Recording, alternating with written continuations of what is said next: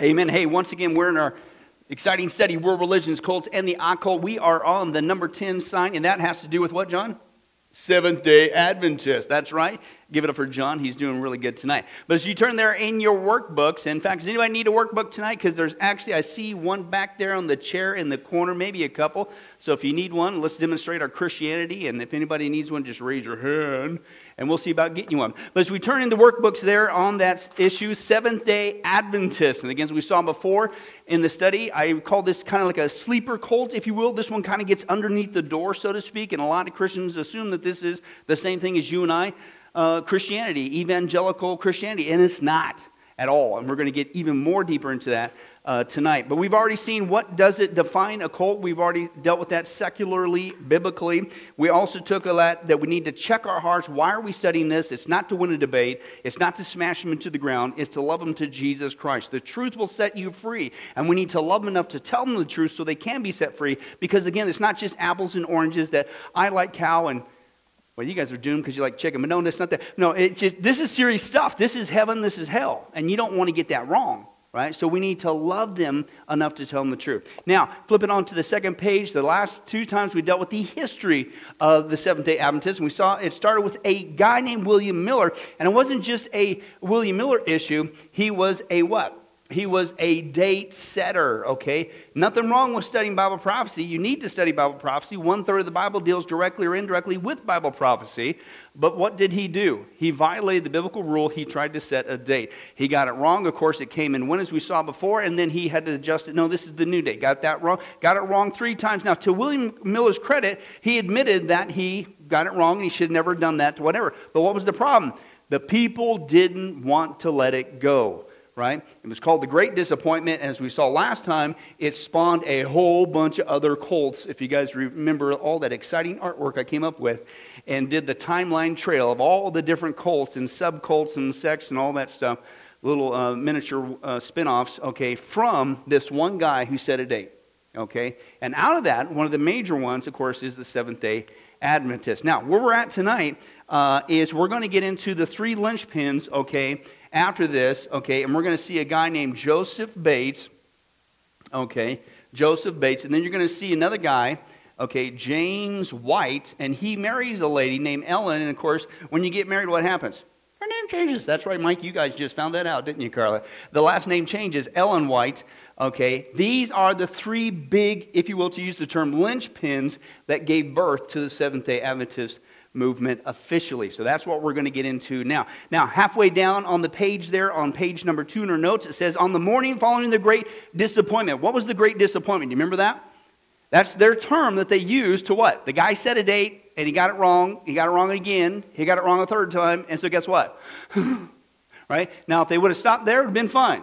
And he said, oh man, I repent. I'll never do that again. I shouldn't violate Scripture. Very applicable to what's going on today. Okay, but they didn't. They called it the Great Disappointment. They should have said this is the great error and we stop. Well, they didn't. They were so disappointed they didn't repent and they said, we got to keep this thing going. So that's what it is. So on the morning of that Great Disappointment, October 22nd, 1844, a guy named Hiram Edson claimed to have seen a vision. Uh-oh, what's the problem with that? What did you just do, right? You just went outside what? The Scripture, right? You went outside the realm of Scripture. Anytime you do that, guess what's going to happen? False teaching, false teacher, I don't care what it is. It's all based on your experience, okay? And that's what it is. So he had, of course, the Bible would say, you shouldn't have done that in the first place. Great disappointment, setting a date. But no, so what did he do? I submit to the authority of the Bible. I had a vision. God spoke to me. And all that stuff, okay? That's the danger. So that's what he did. So he had a vision, and here's what his supposed vision told him, right? He said that he saw Jesus standing at the altar of heaven and concluded that Miller had been right about the time, but wrong about the place, right? You can't admit you're wrong, so you got to come up with something, and here comes the vision card, right? And so he was wrong about the place. And he said that, no, here's what the vision told him. Jesus' return was not on earth. Okay, something did take place, but it wasn't on earth, but a move into the heavenly sanctuary as defined by Hebrews 8, 1 through 2, which says this. Now, the main point is what has been said is this. We have such a high priest, obviously Jesus, who has taken his seat at the right hand of the throne of the majesty in heavens, a minister in the sanctuary and the true tabernacle, which the Lord pitched, not man. Okay, so he's saying that's really what it is. And Jesus didn't come to the earth. What he did is he moved into, and according to their date, the 1844 date, right? This is when he moved into this heavenly sanctuary. What? When did Jesus go into the heavenly sanctuary? After his ascension. Let me just give you one verse. Open your Bible to Ephesians chapter 6, or excuse me, Ephesians chapter 1, and let's take a look there. Ephesians chapter 1, and this one verse, Paul talks about this multiple times, so let me just give you one verse, because we're probably going to get into this later, because this whole idea that Jesus, they couldn't admit that the date was wrong, they had to keep it going, they said, no, it was right, it's just Jesus didn't move to the earth down here, he's moving up in heaven. And they cherry-picked this verse. And that's where they spin out some of this stuff called the investigative judgment, that now he's up there, and now they're looking at our works in order who's going to get to heaven, which is not the gospel. Hello, okay? But let's take a look at just one example here, that when Jesus rose again from the grave, where did he go? Okay, and so what we're talking about here in Hebrews is a past event, not something that took place in 1844, right? So Ephesians chapter 1, go down there to verse 20, and it says this, which he exerted, it's talking about the power, God's mighty power, working his mighty strength, which he exerted in Christ when he raised him from the dead, and what? He floated around the universe until 1844. Oh, I'm sorry, wrong translation, right? And what? And what? He raised him from the dead and seated him at his right hand in the heavenly realm. So when Jesus ascended, right, from the grave, he goes and he sits at the right hand of the Father. The scriptures really replete about that. But they cherry-picked the verse. They couldn't admit that they're wrong. They had to keep it going because historically this was a huge movement. I mean, a ton of people, especially for back in that day, without a lot of communication devices we have to, quote, get a false teaching out, unfortunately. They snookered a whole bunch of people. Well, they didn't want to let it go. Right? So they cherry-picked that verse. So that's that guy. So basically, the great disappointment, you think, oh, whew, boy, we learned a lesson. We'll never do that again. We submit to the Scripture. No. This guy comes and has a vision. Now, that influenced a couple other people. Right? And the first one there is that Joseph Bates guy, as you can see in your notes. He was a retired sea captain and a convert to Millerism. Again, what's Millerism? The guy who said, nothing wrong with studying about Bible prophecy. Nothing wrong about getting to the return of Christ. Christ can come back and get us today with the rapture. Okay, that's exciting. We need to long for his appearing. What's the problem? He set a date, right? So Millerism, he converted to that. He fell for the date setter, right? And he began to promote the idea that Jesus was moving into this heavenly sanctuary thing, right? Because you've got to keep this thing going somehow, right? So he published a pamphlet, and guess who that influenced? James White, okay, who's the husband of Ellen White, okay, the three linchpins here. And these three were the driving force behind the Seventh-day Adventist Church, SDA for short, or you could also maybe Seventh-day Adventist, SDA, or it could be setting dates again. I don't know, take your pick. But anyway, so SDA reports that Ellen White, guess what she has? So not only that, one guy, he got a supposed vision. He went outside the Scripture. You got to keep this thing going. Don't submit to the Scripture. Here comes Ellen. What's she do? She's keeping the same methodology going. Right? Don't listen to the Scripture. That she has visions. And that wasn't just that she had these supposed visions. Wait till you hear. Not just what they were, but what she did when these things supposedly occurred. Doesn't sound like it's from God to me. But anyway, so she has these visions, okay, but they say that these are what they build their doctrine off of, a lot of their teaching, okay? But so she supposedly has these visions, and from an early age, though, including shortly after the Great Disappointment. Okay, so she got hit, and I'm not making this up, we'll see this in a little bit. She got hit in the head with a rock. Knocked her out, big time. She was out for a long time, right?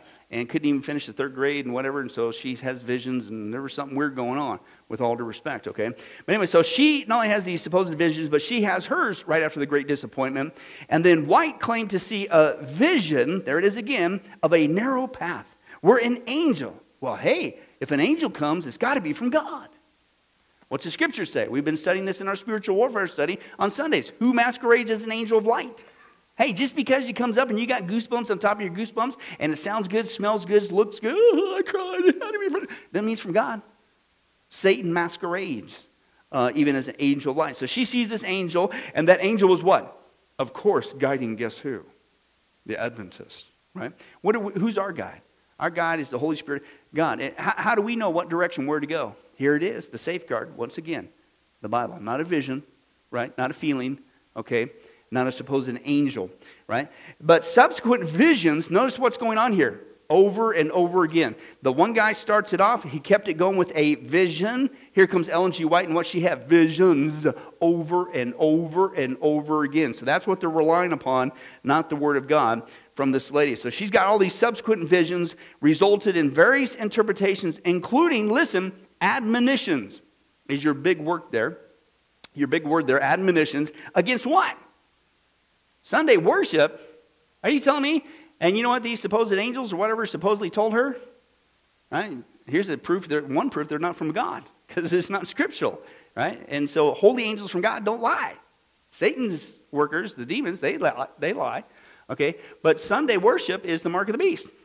What? Yeah, we'll see in a little bit. And it's okay. So that's what they say. As of 2005, though, after that's the roots, the SDA had 17 million baptized members worldwide. It's one of the fastest growing organizations, primarily due to increases in where?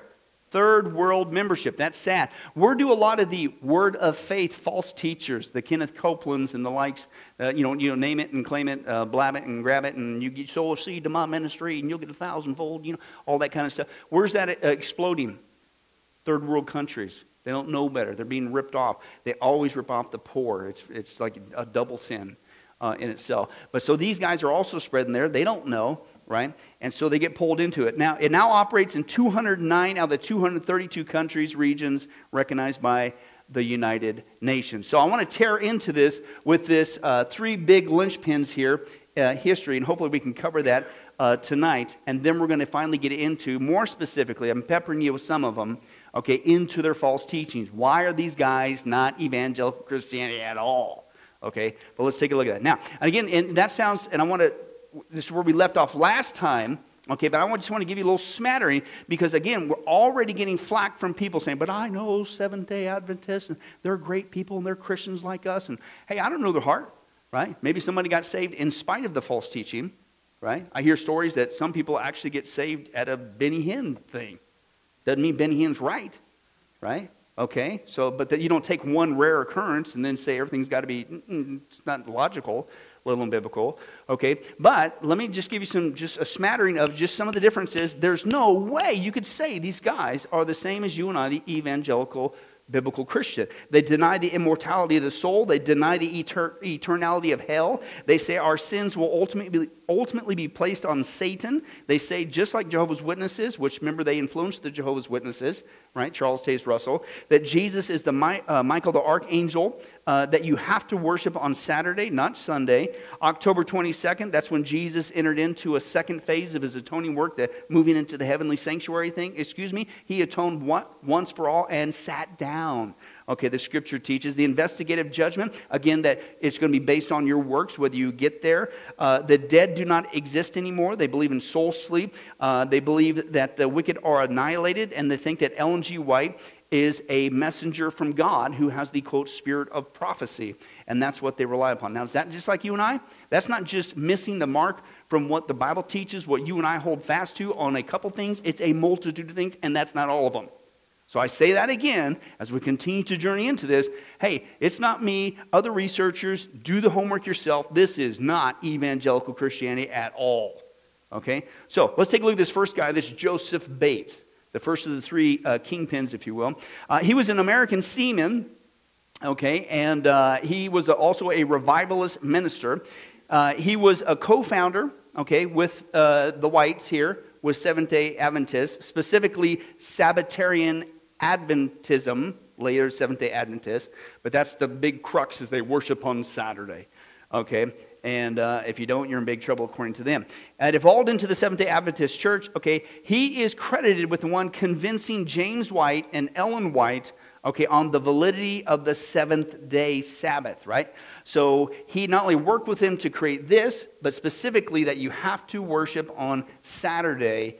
He convinced them to go along with it. Now, he was influenced by another guy. I'll get to that in a second. But this guy was born in Massachusetts, and again, he was a seaman. He got into sailing as a career.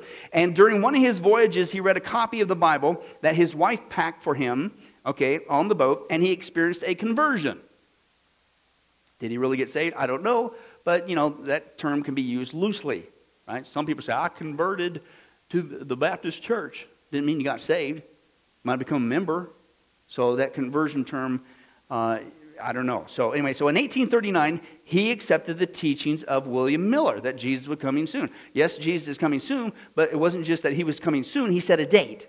So he was one of the many multitude, tens of thousands of people back in that day who got sucked up into this guy setting a date, right? This Joseph Bates guy. Now, after October 22nd, 1844, the Great Disappointment, should have been the Great Repentance, and let's move on, get back to the Bible, but it wasn't, right? Bates sought the meaning of the Great Disappointment, and that's when he began to accept that, oh no, we have to worship on Saturday.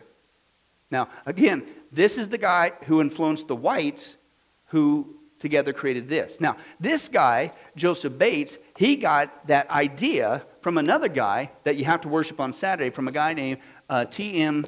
Preble, however you pronounce his name, right? And he was a Free Will Baptist minister. And if I recall right, Free Will Baptists believe that you can lose your salvation. That's not true, okay? But he was also a Millerite preacher. So this is another guy who got sucked into the date setting of the day with William Miller, right? The major swelling of people. Now, when he started getting into the date setting under William Miller, he got excommunicated from the Free Will Baptist Church, okay? But he started around that same time of the 1844 date. He started to propagate that no, and apparently, I don't know, he's got secret knowledge, all that thing that seems to go on in this crowd, right? That you have to worship on Saturday, not Sunday. He produced this tract, okay, in 1845 after the Great Disappointment, and it was called Showing That the Seventh Day Should Be Observed as the Sabbath, okay? And this is what led to this guy picking it up, okay? So all these guys are involved in this whole date-setting crowd. So this guy gets some sort of knowledge base, whatever, and he says, no, we've had it all wrong. You've got to worship on Saturday. You can't worship on Sunday. He influences him. He influences them. And then they create that, and they still do it today. Right? So you see the trail there? Now, this is what's interesting. Remember we saw with the whole date-setting thing? He tried it 3 different times. Okay, but he got it wrong. But to his credit, William Miller what? Man, I blew it. I shouldn't have done it. And he repented. And he tried for the last 5 years of his life, okay, after that Great Disappointment, to pull people around, but it was too late. Cat's out of the bag. These people they don't want to stop, and they're just, a whole movement started, unfortunately. All right, well, same thing happened with this guy. This is what was interesting. 2 years later, after this guy writes this tract that influences this guy, who influences the whites, which holds still today with the Seventh-day Adventists, you got to worship on Saturday. Listen, after he wrote that, he repudiated that. He admitted he was wrong. In fact, so much so that he wrote a couple other things against it, against the seventh-day Sabbath belief that you got to worship on Saturday. He wrote a book called The World's Crisis and another one, First Day Sabbath. Okay, and so, but again, it's too late. Apparently, he influenced this guy. He didn't give it up. He influenced the whites, and it's still there today. So it's interesting, 2 for 2. This guy set a date. Man, I was wrong. I shouldn't have said it. Sorry. But people didn't want to listen. You listened to when did the false, but they didn't want to listen to the truth. This guy says, oh, we've got to worship on Saturday. Sunday's wrong. Oh, and people fell for it. And he says, nah, man, 2 years later, I'm wrong. I'm sorry. He tried to it's too late. And kept it. Okay, so that's that little trail. So Joseph Bates also, he became known, this guy, so he gets it from this Preble guy. He gets it to it, even though he says, man, I was wrong. I shouldn't have said that. He keeps it going, and this guy won't let go. And again, he influenced the whites. But listen to this. He became known as the apostle of the Sabbath. I mean, this was one big thing. I'm telling you, you've got to worship on Saturday, all that stuff. And he published a thing called the Seventh-day Sabbath, a Perpetual Sign. Right? So he was also a supporter of the whites, and that they believed that Ellen G. White, there's something special about her because she keeps having these visions. Right? So he was a big believer in all that. As well. He was active with the whites, James and Ellen, and they would do Bible conferences during this time, post-1844, for several years, known as the Sabbath and Sanctuary Conferences. Why do you think they called it that? Because spinning out of this date setting, what was 2 false teachings quickly coming out already, and they ain't done, unfortunately, okay, with the false teachings. What was the big thing? Well, in order to keep the lie going, What they do, they said Jesus moved into the heavenly sanctuary, right? So, right? And then they got influenced by this guy, and and that's why I said a lot of cults. What they do, we saw this last time with Jehovah's Witnesses. It's almost like they pick stuff. It's not just legalistic. It's not just works based. And anytime you get works based, you get legalism, right? But they always like to pick these little things to make them look special, like only us don't celebrate birthdays, or we're the only ones. Right? And same thing. Well, we believe that Jesus, we weren't wrong. He just moved in the sanctuary. No, and we worship on the true day, Saturday. So that's why they call them the Sabbath and Sanctuary Conferences, because that's two of the big false teachings that were already coming out of this, right? Now, what's interesting is we're going to see today, if we get that far in the video clip, they still do it today. One of their major ways they suck people into the Seventh-day Adventist movement is with conferences. Now, they're very slick about it, because they do not tell you in print who in the world is hosting this conference. Now, there's nothing wrong, as we said. We've studied Bible prophecy a lot. And you have to, because, again, 1/3 of the Bible deals directly or indirectly with prophecy. So you got to hit it sometime if you're being honest with the whole of Scripture. Nothing wrong with that. But they seduce you in, they pull you in, they slowly weed you in. Then towards the end of the conference, they drop the bomb on you. If you worship on Sunday, if you leave here after all that you know, and you go back to worship on Sunday, the mark of the beast, and they suck people into that. But if you're so proud of your thing, then why are you doing it with such trickery and you don't tell people who you are? I mean, they don't tell you in print. Little trickery. So at the very outset, they're relying on these Bible conferences to pull people in. They're still doing the same thing today. So anyway, so he supports this development. So they all kind of get together and they formulate the Seventh-day Adventists. Now, another little thing, because you're going to see with Seventh-day Adventists that they're still hung up, not just on, because again, cults have their little identity things and legalism, okay? So not only they have the, oh no, we weren't wrong, Jesus moved in the sanctuary thing. And we'll get into that in much greater detail, Lord willing, later. Oh no, we only worship on the Sabbath. Another thing that they do is they're hung up on the Jewish dietary laws, okay? And they're big on food and health. Now, they got universities, Andrews University, Loma Linda University, a lot of hospitals, right? And they have a front out there like, we're just into eating right and healthy. Everybody wants to do that, right? How many times I got to say it? If you want to exercise, go for it. I'm personally trying to quit, right? I'm allergic to it or something. I don't know what the thing is. Right? Everybody just makes a big deal about it. John is get in shape, get in shape, get in shape, get in shape. How many times I got to say it? Round is a shape, mission accomplished, right? So I'm not going to do it. But anyway, so they give the impression that we're just out for eating right, healthy, clean, Christian living, and it's like the conferences. This whole healthy living, this hospital, and eating right, and vegetarian lifestyle. Oh, is that a hot topic today? And all this stuff, and we're just trying to help. No, they're sucking you into the Seventh-day Adventism, the legalism. Okay? But anyway, so a lot of it started with this Joseph Bates guy. Okay? Understand the root, and you understand what's going on today, where it all came from. Now listen to this. In his everyday life as a sailor, he noticed the intemperance of the sailors. Okay? Obviously kind of a rough crowd. Okay? And resulting side effects. Now, many of these problems came from poor rations, okay, but many were the result of the overindulgence of the men. Right? Okay? So he became this Joseph Bates guy who worked with the whites, who created the Seventh-day Adventists. Okay, who are now into legalism with the dietary laws, amongst other things. He became a, quote, champion of health reform, right?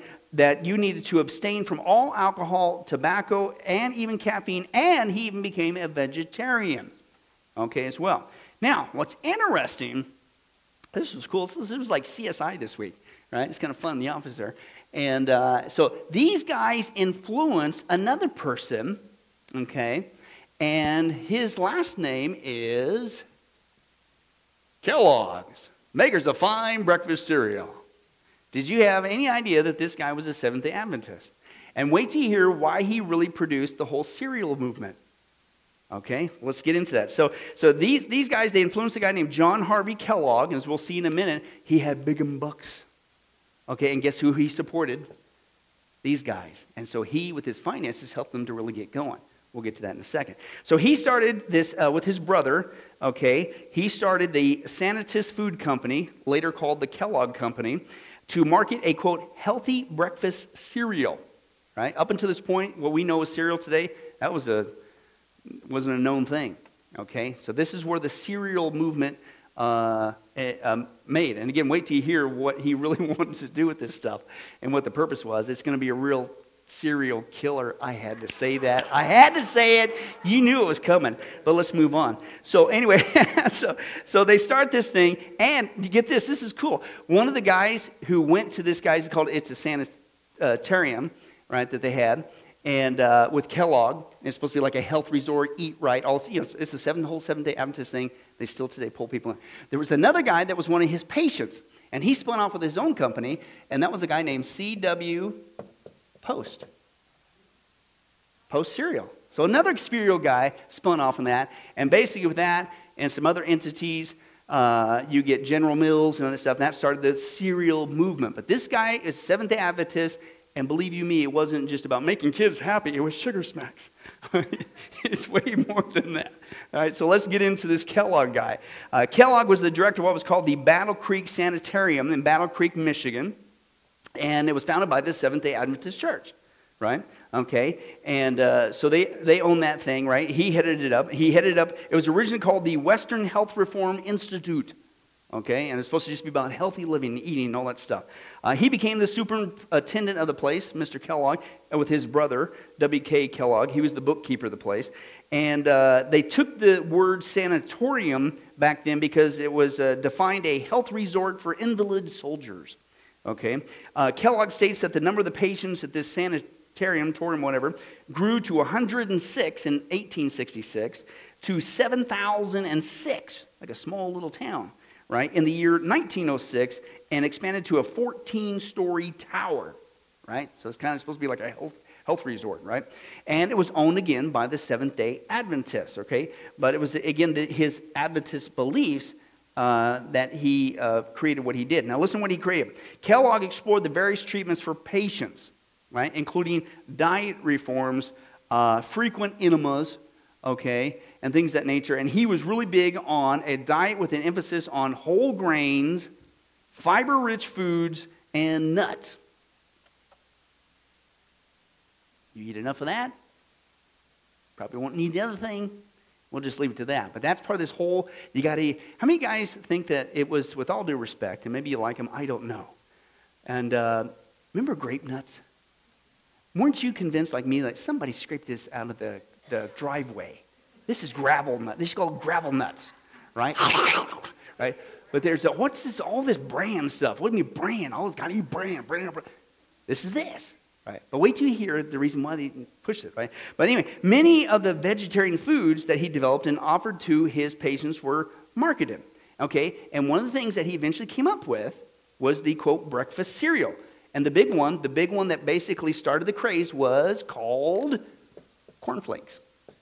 That was from Mr. Kellogg. That was his big breakthrough for healthy living, right? And keeping you moving or something like that.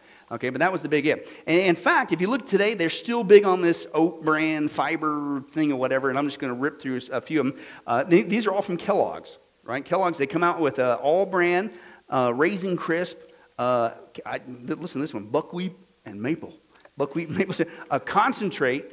I bought that one time. I never got into the box. I was just staring at that box the whole time. Concentrate. Let's move on. Corn Pops, Corn Flakes, Corn Soya, Corn Snaps, Cracklin' Oat Bran, Fruit and Fiber, Good Friends cereal, which is a fiber cereal, Granola cereal, Mucilix, Nutri-Grain, Oat Bake. Gotta get me a bowl of Oat Bake, right? With that. Pop Grain cereal, Puffa Rice. I'm not making that one up. Raisin Bran, Raisin Squares, Raisin Wheats, Rice Krispies, Special K, okay?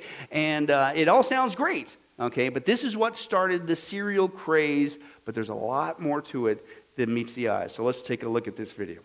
Medicine in the mid-19th century was based on adjusting the bodily fluids. Bleeding was if you had too much body heat, you just bleed off a pint of the stuff. If that didn't work, you try 2 pints. And then also, you could take medicines often that can, in fact, generally contain both arsenic and mercury, and they would definitely flush out your system, fore and aft. No rich person in the 19th century went to a hospital. They had a physician come to them, because without germ theory, you died in a hospital. Despite the public's fear of health institutions, in 1866, 3 years after it formed, the new Adventist Church opened the Western Health Reform Center in Battle Creek, Michigan. It became an instant success because so few people were dying. Soon, a brilliant young surgeon, John Harvey Kellogg, whose medical education was sponsored by Ellen White, became director. Kellogg changed the name to the Battle Creek Sanitarium, and over the next half-century built an empire around the evolving Adventist approach to medicine and healthy living. Kellogg is the man who chose the word sanitarium because what he wanted is a place where people come to learn how to get healthy and to stay healthy. Through the years, Kellogg's reputation as an eccentric personality was only enhanced by his passion for new ways to harness nature for diet and health. He experimented with heat treatments and hydrotherapies. Scores of celebrities came to Battle Creek, including President William Howard Taft, King Edward, inventor Thomas Edison, pilot Amelia Earhart. Kellogg Sanitarium was now the largest health institution in the world. These rich people came because they wanted to feel better. Adventist sanitariums began springing up across the country. But when the great Battle Creek Sanitarium burned to the ground in the early part of the 20th century, Kellogg wanted to rebuild it on an even grander scale. A rift developed between the powerful Kellogg and church leaders. In the end, John Harvey Kellogg, who patented a process for making peanut butter, is credited with helping to inspire a national exercise movement, and who, with his brother, created a name synonymous with the breakfast food industry, broke from the church, but not before helping to put the Adventist approach to health and the creation of unique health facilities on the map.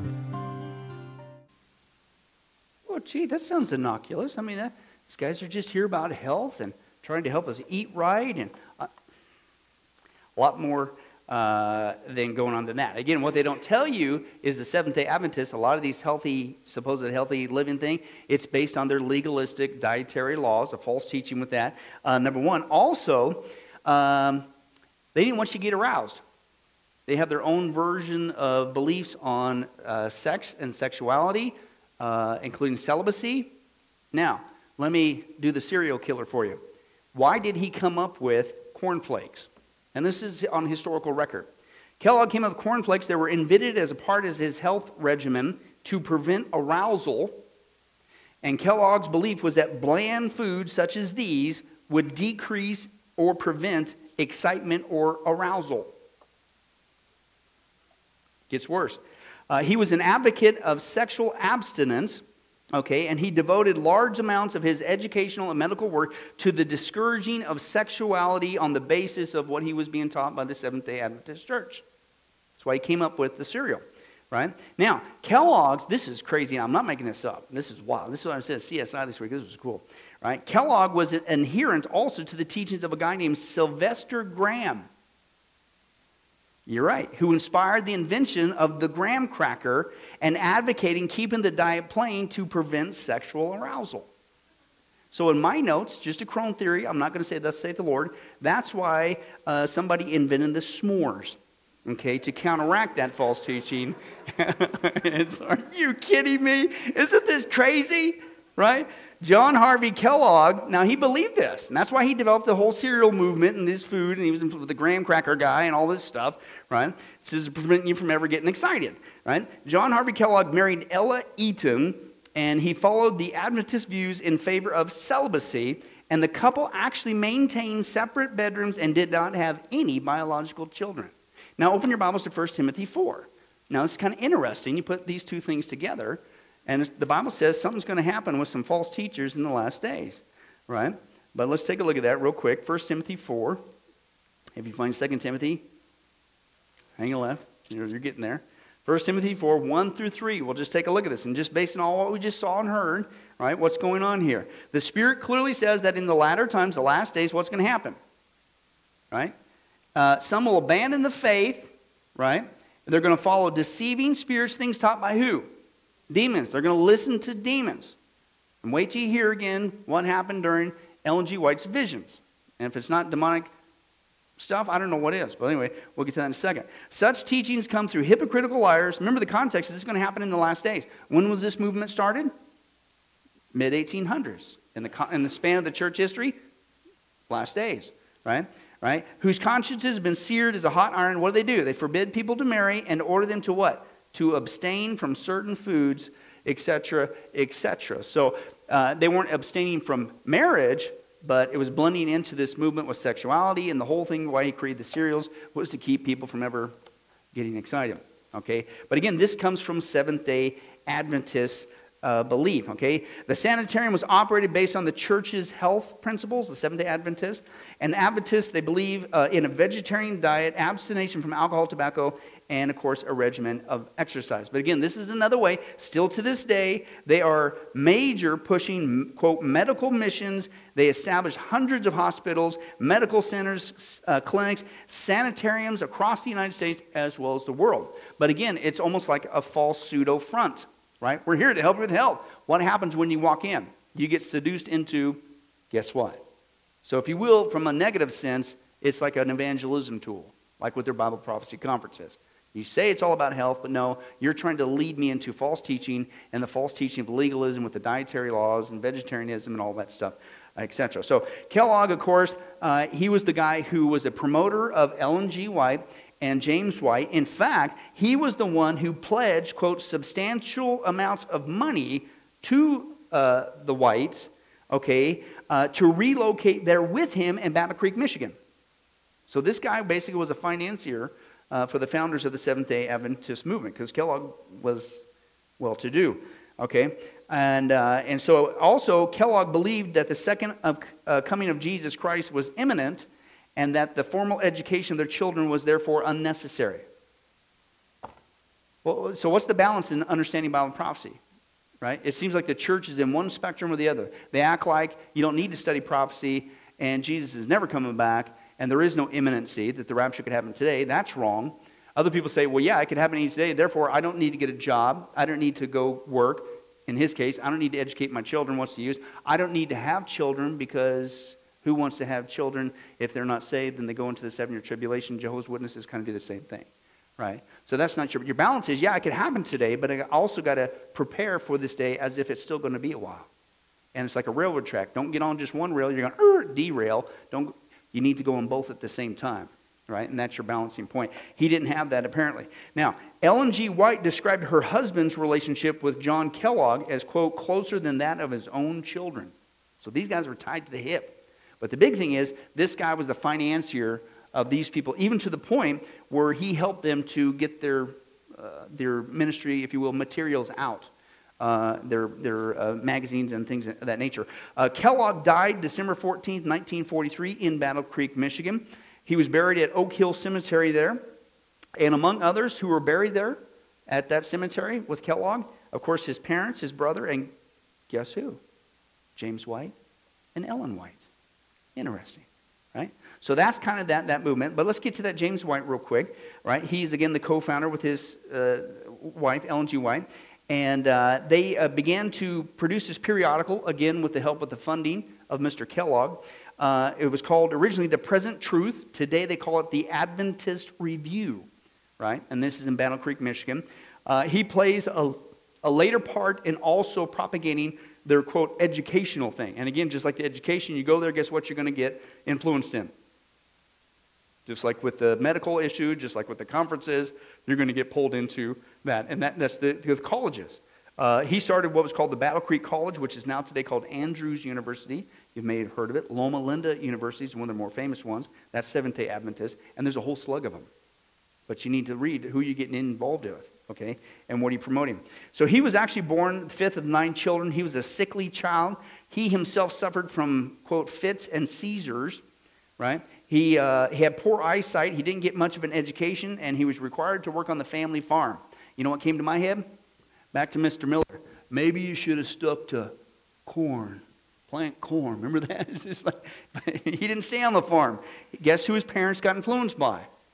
The Millerite movement, the setting date movement guy. So he got influenced to that from his parents, and he decides he's going to become a preacher, right? And so it says, quote, however, White was met with angry mobs who, quote, hurled snowballs at him.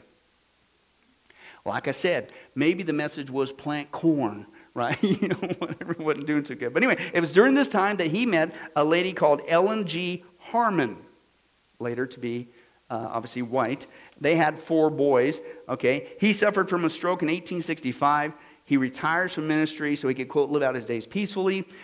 During the summer of 1881, he came down with a fever, was taken to the Battle Creek Sanitarium, but despite the health efforts there, he died in August 6th of that year. Oh, and by the way, I don't have time to get into it, but that other place, as it said on the video, he experimented with things. Did you see that thing, that heat ray looking thing, and they were throwing water on people? They were also used electrotherapy and some other strange things that they just experimented to improve your health, right, and things of that nature, as well as eating bland food so that, I don't know. Anyway, so it's crazy, isn't it? Anyway, so Ellen G. White, and we'll wrap it up. Ellen G. White for tonight. Her original name was Ellen Gould. In case you're wondering, what's the big G? It's always the big G. Ellen G. White. That's Gould, G-O-U-L-D. Ellen Gould Harmon was her maiden name. And, of course, she's one of the big 3 linchpins. Now, she reported her alleged visionary experiences to her fellow believers, and James White and early pioneers of this movement believed, oh, she's got the gift. I mean, this has got to be from God, right? And that this was nothing more than the biblical gift of prophecy. Really? Is that even in function for today? Open your Bibles real quick to Hebrews chapter 1, right? Hebrews chapter 1. How does God communicate to us today? Does he still give us visions? And really, if these things are really from God, if you got a so-called word from God, or God gave you a prophecy to give to somebody that's applicable for today, and I always like to say, as we turn there to Hebrews chapter 1, I always like to say, well, why aren't we writing a New Testament? This is really from God, isn't right? Or do we have the canon of Scripture before us, and we're done? All that we need is right here. Well, that's what the Bible says. If you read the book of Hebrews, right, the very first chapter, verse 1 there, it says, in the past, God spoke to us what? He did, in the past. It is in the Bible. He spoke to our forefathers through the what? The prophets, many times in various ways. So yeah, that was God's methodology at that time. But in these last days, who has he spoken us to? By his Son. Where is the words that were spoken to the Old Testament prophets recorded for us? Old Testament. Where is the words that are spoken to us in the last days by the Son for us? New Testament. Guess what? We're done. That's what it was. That's it. So this continuing idea that God's giving you a new word, a new thing, first of all, if it was true, why aren't we having a New Testament? But, of course, I would hope that nobody would ever even go down that route. But that's in essence what you're doing. See, you're going outside the Scripture, right? So they said that, no, she's got the gift, and she experienced all kinds of visions. But again, she starts, along with the other guy, experiencing visions after the great disappointment, right? So they put their stock in. Now, let me give you a little bit of description, and this is on historical record with the people around her, including her husband, what they would say happened to her when she went into these so-called visions. This is on record, okay? And again, she's claimed to be this prophet, right? Oh, by the way, she only had a 3rd grade education. She said for years that she was unable to read, and then that's why she said, well, and that just proves that this has got to be a gift from God, because look at how I can write. Well, that turned out to be a lie. It was discovered that she not only could read, but, quote, she plagiarized many other authors throughout much of her writings. Yeah, hundreds is right, Pastor Tom. Tons. And we might get into that later when we get into their version of the Bible, the Clear Word Bible. The only thing that's clear about it, it ain't the same Bible as ours, because they insert her words into it and say that it has the same authority as the Bible. But let me give you some of these visions, okay, that she had. First of all, they said that she had and these are the people around her. They claimed that she very well could have had a complication of hysteria, epilepsy, catalepsy, which is your body goes into a trance-like state or is extremely rigid. And part of this started back when she got hit in the head with a rock as an early girl. Not making it up, right? And, but they also said that she very well could have had seizures and hallucinations. But again, here's how they describe when she would go into these visions. And again, this is where they base much of their false teachings, the Seventh-day Adventists, still to this day. This is what they lay stock in, is her experience outside the Bible. Listen to this. J.N. Loughborough, Loughborough, if you want to check it out yourself, had seen Ellen White, envisioned 50 times since 1852, and her husband, James White, listed several physical characteristics that marked the vision. So here's what was going on when she supposedly, this is supposed to be from God. And there's six of them. Number one, quote, in passing into vision, she gives 3 enrapturing shouts of glory, which echo and re-echo. So I guess this was the early version of low-tech reverb. Glory, glory, glory. She didn't have a microphone, so serious. And then especially the third, fainter but more thrilling than the first, the voice resembling that of one of quite of a distance from you, and just going out of hearing. So when she's in this, she say, glory, glory, glory. That's how it started, but listen how it progressed. Quote, for a few seconds, she would swoon, having no strength. Then she would be instantly filled with superhuman strength. Who also does that? When people get what? Possessed, scripturally, what's something they have? And listen to what she did. Sometimes she would rise to her feet and she'd walk about the room. She frequently moved hands, arms, and head gestures that were free and graceful, but to whatever position she moved her hand or arm, it could not be hindered nor controlled even by the strongest person. In 1845, she held her parents' 18.5-pound family Bible in her outstretched left hand for a half an hour when she only weighed 80 pounds at that time. Where are you getting this supernatural? It's kind of strange. Number 3, she did not breathe. This is their recording the record. She did not breathe during the entire period of a vision that ranged from 15 minutes to 3 hours. Yet her pulse beat regularly and her countenance remained pleasant as in a natural state. Number 4, her eyes were always open without ever blinking. Okay, her head was raised, looking upward with a pleasant expression, as if staring intently at some distant object. Several physicians at different times conducted tests to check her lack of breathing and other physical phenomena. Number 5, she was utterly unconscious of everything transpiring around her and viewed herself as removed from this world, as if in the presence of heavenly beings. Well, I'll give you that. There's something in that room. I don't think it's from God. Right? And number 5, listen, this is weird.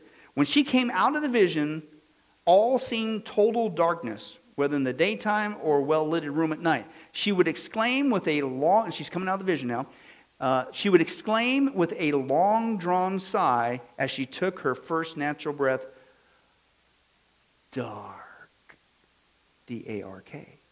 Now, is that freaky or what? And then she was limp and strengthless. And this is supposed to be from God? I don't think so. Because it began to spawn. First of all, it's outside the scripture. No. I mean, you should have stopped at date setting. You should have stopped with the legalistic Saturday Sabbath Jewish thing. You should have stopped with the Jewish dietary laws. Now you're outside the scripture with all this stuff. It spawns all kinds of false teaching. Right? Because if this is truly a movement of God, He's not going to contradict Himself. He's not going to lie. Demons lie. And so let's close by watching just a little bit, and we'll get into this in greater detail later, of the multitude of false teachings that she got in her experiences during these visions. Let's take a look at this. Seventh-day Adventism today claims more than 9 million followers around the world. With its appealing emphasis on biblical prophecy, healthy dieting, and education, the Seventh-day Adventist movement continues to grow at a remarkable rate.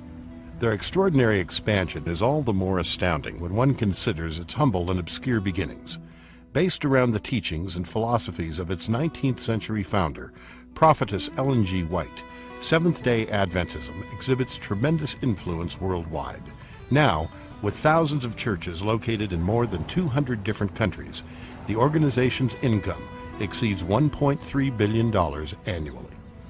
In addition to its churches, Seventh-day Adventist holdings include a vast number of schools, bookstores, health food stores, television studios, universities, and medical facilities, such as the world-famous Loma Linda University Medical Center in California.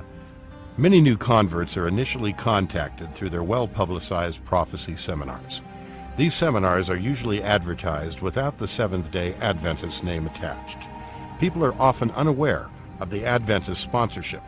In addition, they use their highly touted 5-day stop smoking classes and vegetarian cooking courses to proselytize as well. The Seventh-day Adventist also produce scores of high-quality radio and television specials each year in order to spread their message and attract new members.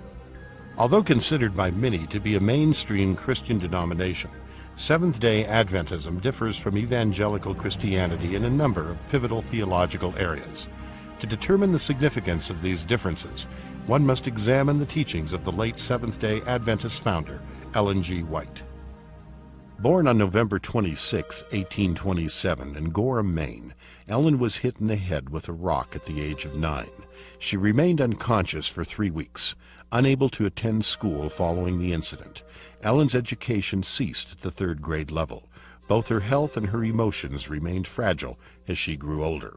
She became Ellen White upon her marriage to another former Millerite believer, James White, in 1846. Because she claimed to have the spirit of prophecy, she came to be the visible, absolute authority figure for the initially small group of Adventist believers. I am presenting to you that which the Lord has presented to me. I do not write one article in the paper expressing merely my own ideas. They are what God has opened before me in vision, the precious rays of light shining from the throne. Her writings grew to be 17 times as large as the entire Bible. Her followers were to reference these 5,000 articles, 49 books, plus 55,000 manuscript pages she claimed to write, and regard them as being as inspired as the Bible through Ellen White's pen of inspiration. To this day, official publications of the Church have used her writings as the last word on doctrine. In the 27 points of fundamental beliefs, they state that the Bible is a source of authority, but they also say that her writings are a continuing and authoritative source of truth. They have, however, made her more embarrassing writings unavailable, locking them securely away in the White Estate vault. Mrs. White wrote on nearly every area of Christian life, including doctrine, diet, health, recreation, and marriage. Many of her writings were done from Elmshaven, her California home. She claimed an angel stood by her bed near this chair in her bedroom. They further believe that the 3 angels mentioned in the Bible book of Revelation carry 3 unique messages: the investigative judgment, the Saturday Sabbath, and Sunday worship being the mark of the beast. Mrs. White in a vision also claimed to have traveled, complete with wings, to various planets which were full of inhabitants. She reported meeting Enoch on a distant planet during one of her journeys. Other times, she saw angels using Golden Gate passes to go in and out of heaven. Some of her so-called visions reflected her own racist views. For example, she believed that certain races of people were the result of sexual relations between man and animal, which she referred to as an amalgamation. Despite the unbiblical nature of her visions, her followers continued to accept her as God's messenger and her writings as inspired as the Bible. Even to the point, in their version of the Bible, as we'll see a little bit later, they actually insert her words into the Scripture and they mesh it together. Why is there so much false teaching? That's just the tip of the iceberg. As you notice, what he said, they hide a lot of these things called in the Ellen G. White vault, right? They hide them away. Because you keep reading what she supposedly had, not only her so-called vision experience, I don't even think it's biblical, number one, because now you're outside the Scripture. Number two, you take a look at historically what was going on. That don't sound like an experience from God, for me. And number three, we're just getting started. How many false teachings are birthed out of this lady and this movement that started with violating the Word of God? You set a date, why'd you do it? And then they all started getting visions, and here comes all this legalistic false teaching that they're still propagating today. What's the lesson? Stick with the Bible, only the Bible, period, and you'll be fine. But Lord willing, next time we're going to start finally getting into that aspect, the teachings, and dare I say, the false teachings of Seventh-day Adventism in all the areas that they get wrong, starting with the source of authority, but the nature and work of God, the Trinity, the person of Jesus Christ, man, and certainly salvation. And their version is a works-based gospel. It's not the same thing. That's clear as a bell. We'll get to that, Lord willing, next time. Well, hi, this is Pastor Billy Crone of Sunrise Baptist Church and Get a Life Ministries, and I hope you enjoyed today's study. But in closing, before you go, let me ask you one final question. If you were to die today, are you sure that you go to heaven and not hell? You see, here's the problem. The Bible says that nobody automatically gets to go to heaven, and that's because God is holy and we are not. The Bible says that the wages of our sin or our unholiness or the wrong things that we have done have separated us from God. And the wages of our sin or unholiness means that we deserve to die and receive God's judgment to go to hell and not heaven. In other words, we're disqualified for heaven. And that's because God being holy and us being not, the two cannot mix. So what are we going to do? Well, that's bad enough. The other problem is we don't even want to admit this dilemma, even though God already knows it all. And so out of love, God gave us something called the Ten Commandments to show us that we're really disqualified for heaven. We're not holy. We're not perfect like Him.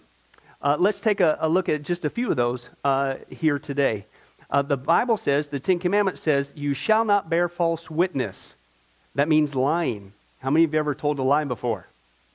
Well, those of you who didn't raise your hand, you just did. Okay, let's be honest, folks. Let's not tell another lie. We've all lied.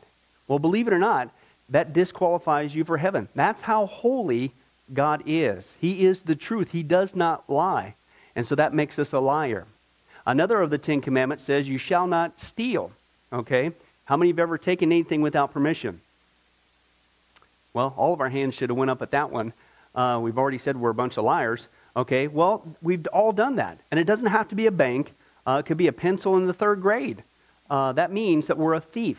Okay?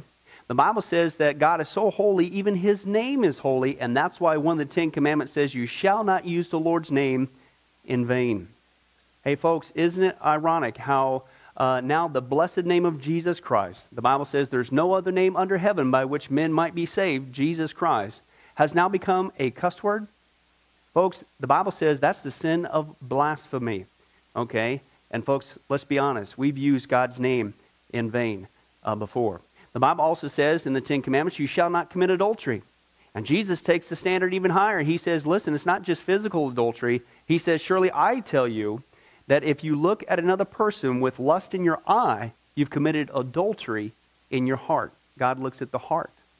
One more out of the Ten Commandments says, you shall not murder. And you might say, well, hey, I haven't done that one. Really? The Bible says that the sin of hatred is akin to the sin of murder. You, in other words, in your heart, wish they were dead. You pulled the trigger, if you will, in your own heart. And the Bible says God sees that, and it's just as bad. He knows the mind, He knows the hearts, the thoughts, and the intents that we have. Folks, that's just 5 out of the 10 Commandments. How you doing? Not very well. None of us can keep them. They're God's x-ray to show us that we're disqualified. And so when, not if, your time comes, because we're all marching towards the grave at different speeds, you're going to have to stand before God. And you're going to have to say who you really are. He already knows. Hey, God, let me into heaven. I'm a liar. I'm a thief. I'm a blasphemer, adulterer, and a murderer. Folks, the Bible is clear. Such people as these will not inherit the kingdom of heaven. That's the problem. Here's the good news. God so loved the world that He sent His one and only begotten Son, Jesus Christ, that whoever believes in Him, what He did on the cross on our behalf, that we will not perish, we will not go to hell, but He will give us the gift of eternal life. Jesus died on the cross to forgive us of all of our sins. It's something that we don't earn. We can't earn. It's a gift, the Bible calls it, and a gift cannot be earned. He was taking the death penalty in our place. That's what the cross was of the day. And that if we would just ask Jesus Christ to forgive us of our sins and believe that in our heart that God raised Him from the grave, showing that His death is satisfactory to God to forgive us of all of our sins, no matter what we've done, the Bible says we shall be saved. The Apostle Paul says that if we confess with our mouth Jesus is Lord and believe in our heart that God raised him from the grave, we will be saved. Let me give you a common analogy of what God's doing and what he did for us with Jesus dying on the cross on our behalf. In life, we know that people can be sentenced for a crime to where they're actually on death row. The courtroom scene is completely finished. The gavel has already sounded. They are going to jail, and they're just awaiting their time before they go to the death penalty. As they're sitting there in the jail cell, it's a proven fact they did what they did. Everybody knows it. They're just waiting for that time for their number to come up, so to speak, and walk down that hall and be executed. There's nothing they could do to reverse their crime. No amount of good works in that jail cell can reverse what they've done. It's too late. It's over. But believe it or not, there's one way that people even today can get off a death row. And that's if the one in authority, the governor, if he were to, out of mercy and kindness, nothing that the person did, because they don't earn it and they don't deserve it, and they can't earn it, if he would grant them what's called a pardon, out of the kindness of his heart, he has the authority to grant them a pardon and absolve them completely of their crimes against the state. And did you know that there's actually been people that this has happened to, that the governor, out of mercy, has granted them a pardon as a gift, and they've gone down to the jail cell and handed that person, extended it through the bars, here, I'm granting you a pardon. If you would just receive it, you can go free right now. And did you know that there's actually been people who've said, no, I don't want your pardon. And so what happened is of their own doing, even though they had a way out, they still had to go to the death penalty. Folks, can I tell you something? That's what God did for us with Jesus dying on the cross. He sent his son to take the death penalty in our place. God has the authority to grant us through Jesus a complete pardon. And every day that you're still alive, God is extending to you spiritually this pardon. But a pardon does you no good unless you reach out and receive it by faith. Won't you do that today? Won't you call upon the name of Jesus Christ? Ask him to forgive you of all of your sins, to trust in his work on the cross to pardon us from all of our crimes, our sins against God. God loves you. He wants a relationship with you. But there's only one way to heaven. It's Jesus. There's only one way to get off a death row. It's through the cross of Jesus Christ. Won't you do that right now? Well, this has been Pastor Billy Crone of Sunrise Baptist Church and Get a Life Ministries. And if there's anything that we can do for you, please don't hesitate to contact us. Our number, our information will come up here on the screen shortly. And if there's anything we could do for you, please don't hesitate to let us know. Thank you for joining us. And remember, I hope to see you in heaven. God bless.